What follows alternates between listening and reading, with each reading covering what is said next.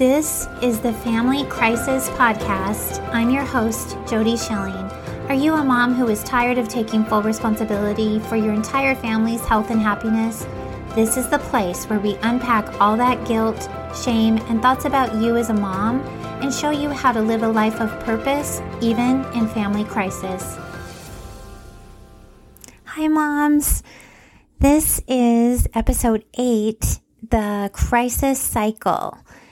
I am sharing something that I've observed after going through many different types of struggles with our family, where for a while there, I felt like we were just like crisis magnets, where it just seemed like one thing after another.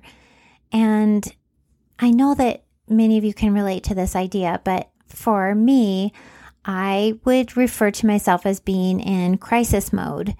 And crisis mode for me just meant that in a lot of ways I had lower expectations for like laundry and dinner.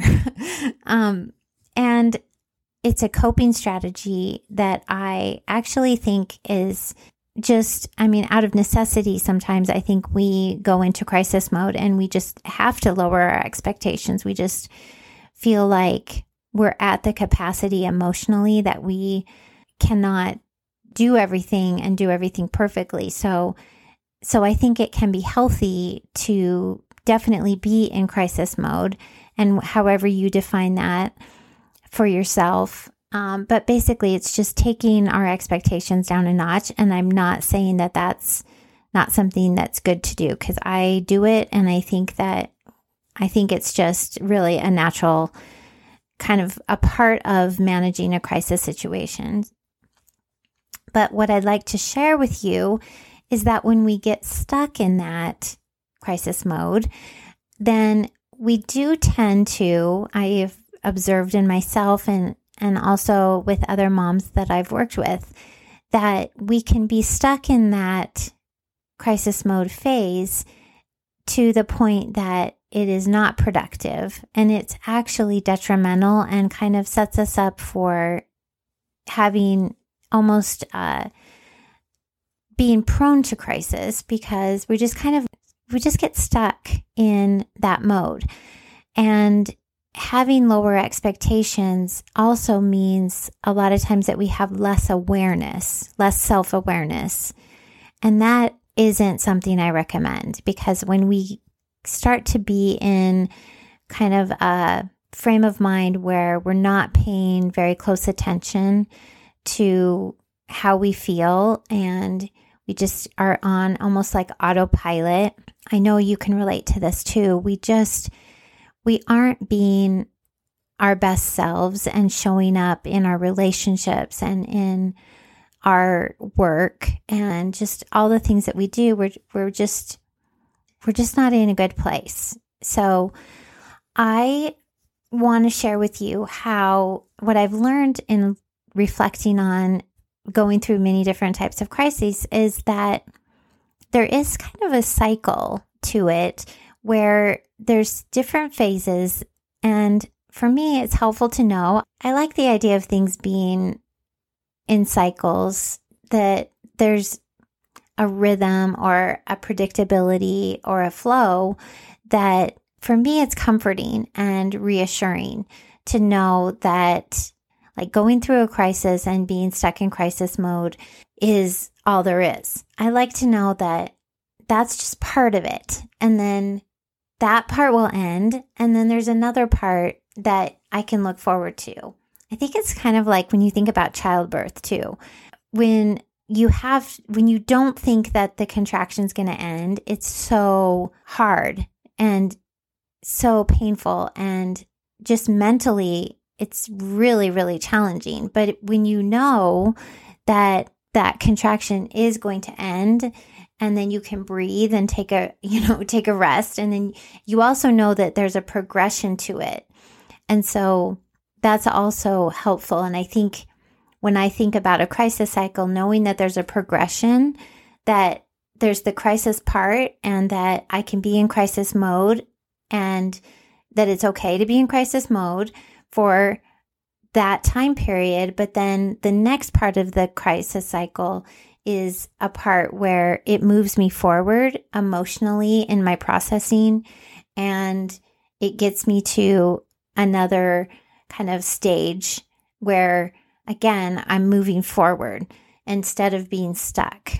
So I have, in my observations, I have 3, and we could almost make one, kind of break one apart. So it could be however you like to think about it. There's either 3 or 4, I think, stages of a crisis cycle. And as I talked about, the first one is just the crisis, just the actively managing a crisis, as we all affectionately call crisis mode. It's just managing crisis. So it's not good or bad, but it's our lowest time of self-awareness because our brain is more occupied with managing the crisis. But the second phase, I like to think of it as a reflection phase, and it's also a recovery. So this is the one where you can break it into 2 if you want, but for me, it's the reflection recovery combo. And I just think of it as, okay, this thing just happened, and, let's take a look at it. Let's just allow ourselves to feel the emotions that are often not positive emotions, but are necessary ones, right? And so that phase is, looking at it and deciding, what am I going to make this mean? This thing that happened to our family. Am I going to make it mean something bad about me as a mom? Or am I going to make it mean that this was something that was part of our family's journey? Or does that make me mad when I think about it that way? And I don't want to think about it that way. I want to be mad that this happened, and that's okay too. Like whatever the emotion is that you need to process for yourself is that important phase, I think, of recognizing what happened, reflecting on it, and allowing yourself to feel whatever feelings come up. And then the next phase is, it's the point where okay, this has happened. I've looked at it. I've decided what I want to make it mean. And I've felt all the emotions I want to feel about it. Now what? This is the most, I think, the highest level of self-awareness, because this is where the intention comes in for whether or not I like the way that I'm still thinking about what happened, and whether I feel like I've processed the emotions I need to process. And it's a preparation in a way for, if this ever happens again, how do I want to feel about it then? Or how do I want to be more prepared for it again if it happens again or something similar happens? And so it's besides a preparation, I kind of think of it as a readiness, and not ready like I'm expecting another crisis, or I dare say I don't want to be one who's attracting crisis. Of course not. But I definitely know things can happen that are out of my control and that are not predictable. But what is predictable is how I decide I'm going to, in a sense, have my own back no matter what happens. And the way that I can do that is to say things to myself and believe them also, that, this has happened to our family, and it's made our family stronger by having it happen, and we have survived it, and we will survive again because our family is that kind of family. And that's just one of them that I find that's helpful for me and my family. But I encourage you to think about some statements that you want to have that feel empowering to you as a mom, and having gone through different types of crises. What are the statements you want to say about your family, and have those be ones that you practice when you go through these stages of crisis, so that when you get to that stage where you're doing the preparation stage, you have some thoughts that you want to think. Because what you're really doing in that last stage or phase is you're really deciding ahead of time how you want to control what you can control the next time something unexpected or some type of crisis or difficulty happens to your family.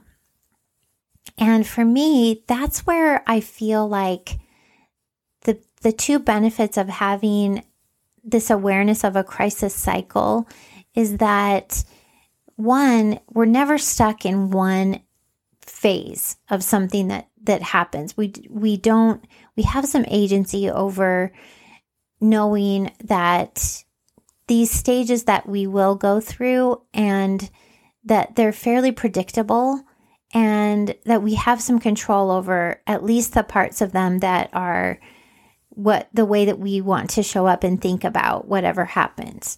So we definitely know that we don't have a lot of control over external things, but we know that when a crisis happens, we're going to go into crisis mode. That's going to be a normal kind of coping strategy. That's a natural thing for us to do.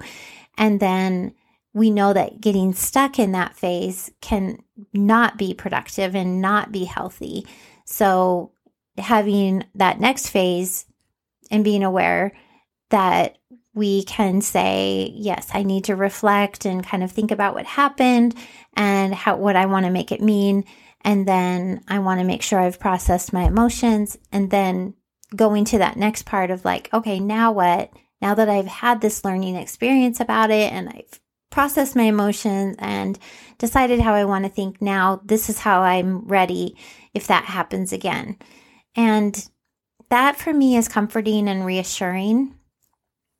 But the other thing I want to share about it is that I think of these cycles as kind of the difference between wanting to take action versus being in just a state of being in the moment.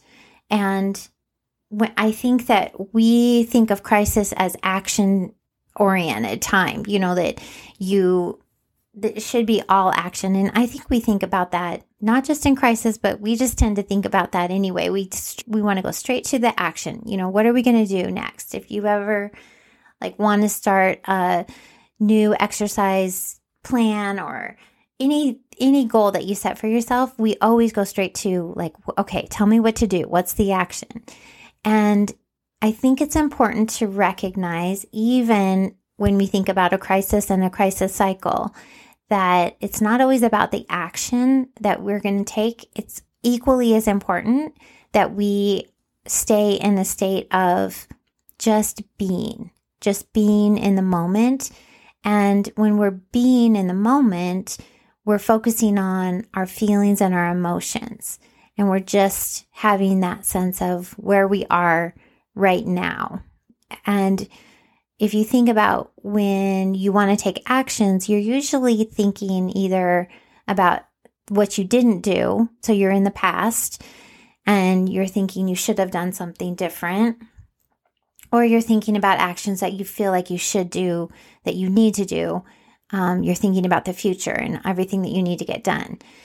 Just thinking about having a crisis cycle and the predictability of that can be useful for you. I'd also encourage you to think about the difference between actions and being in the moment. And I encourage you to have a balance as you go into 2021. This is coming out, I think, the last week of 2020. And so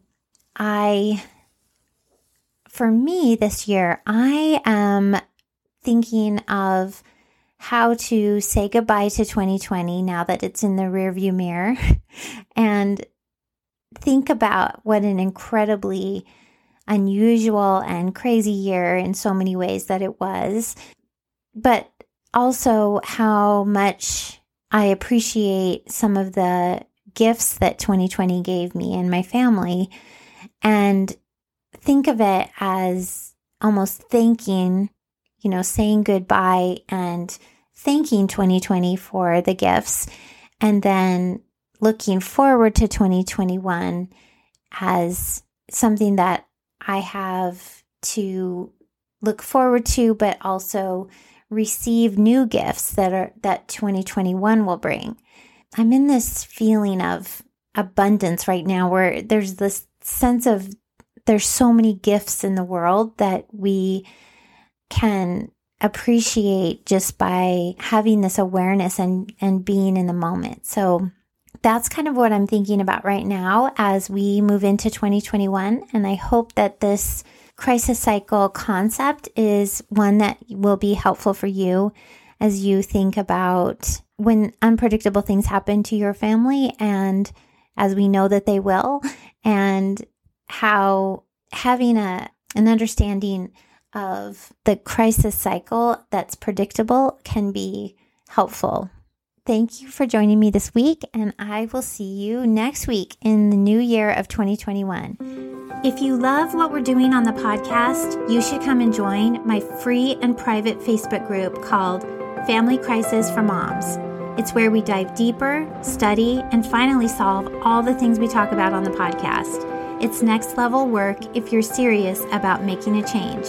It's free and full of moms just like you who want a better life. So head over now and join us. The link is on my website in the top right corner. See you there.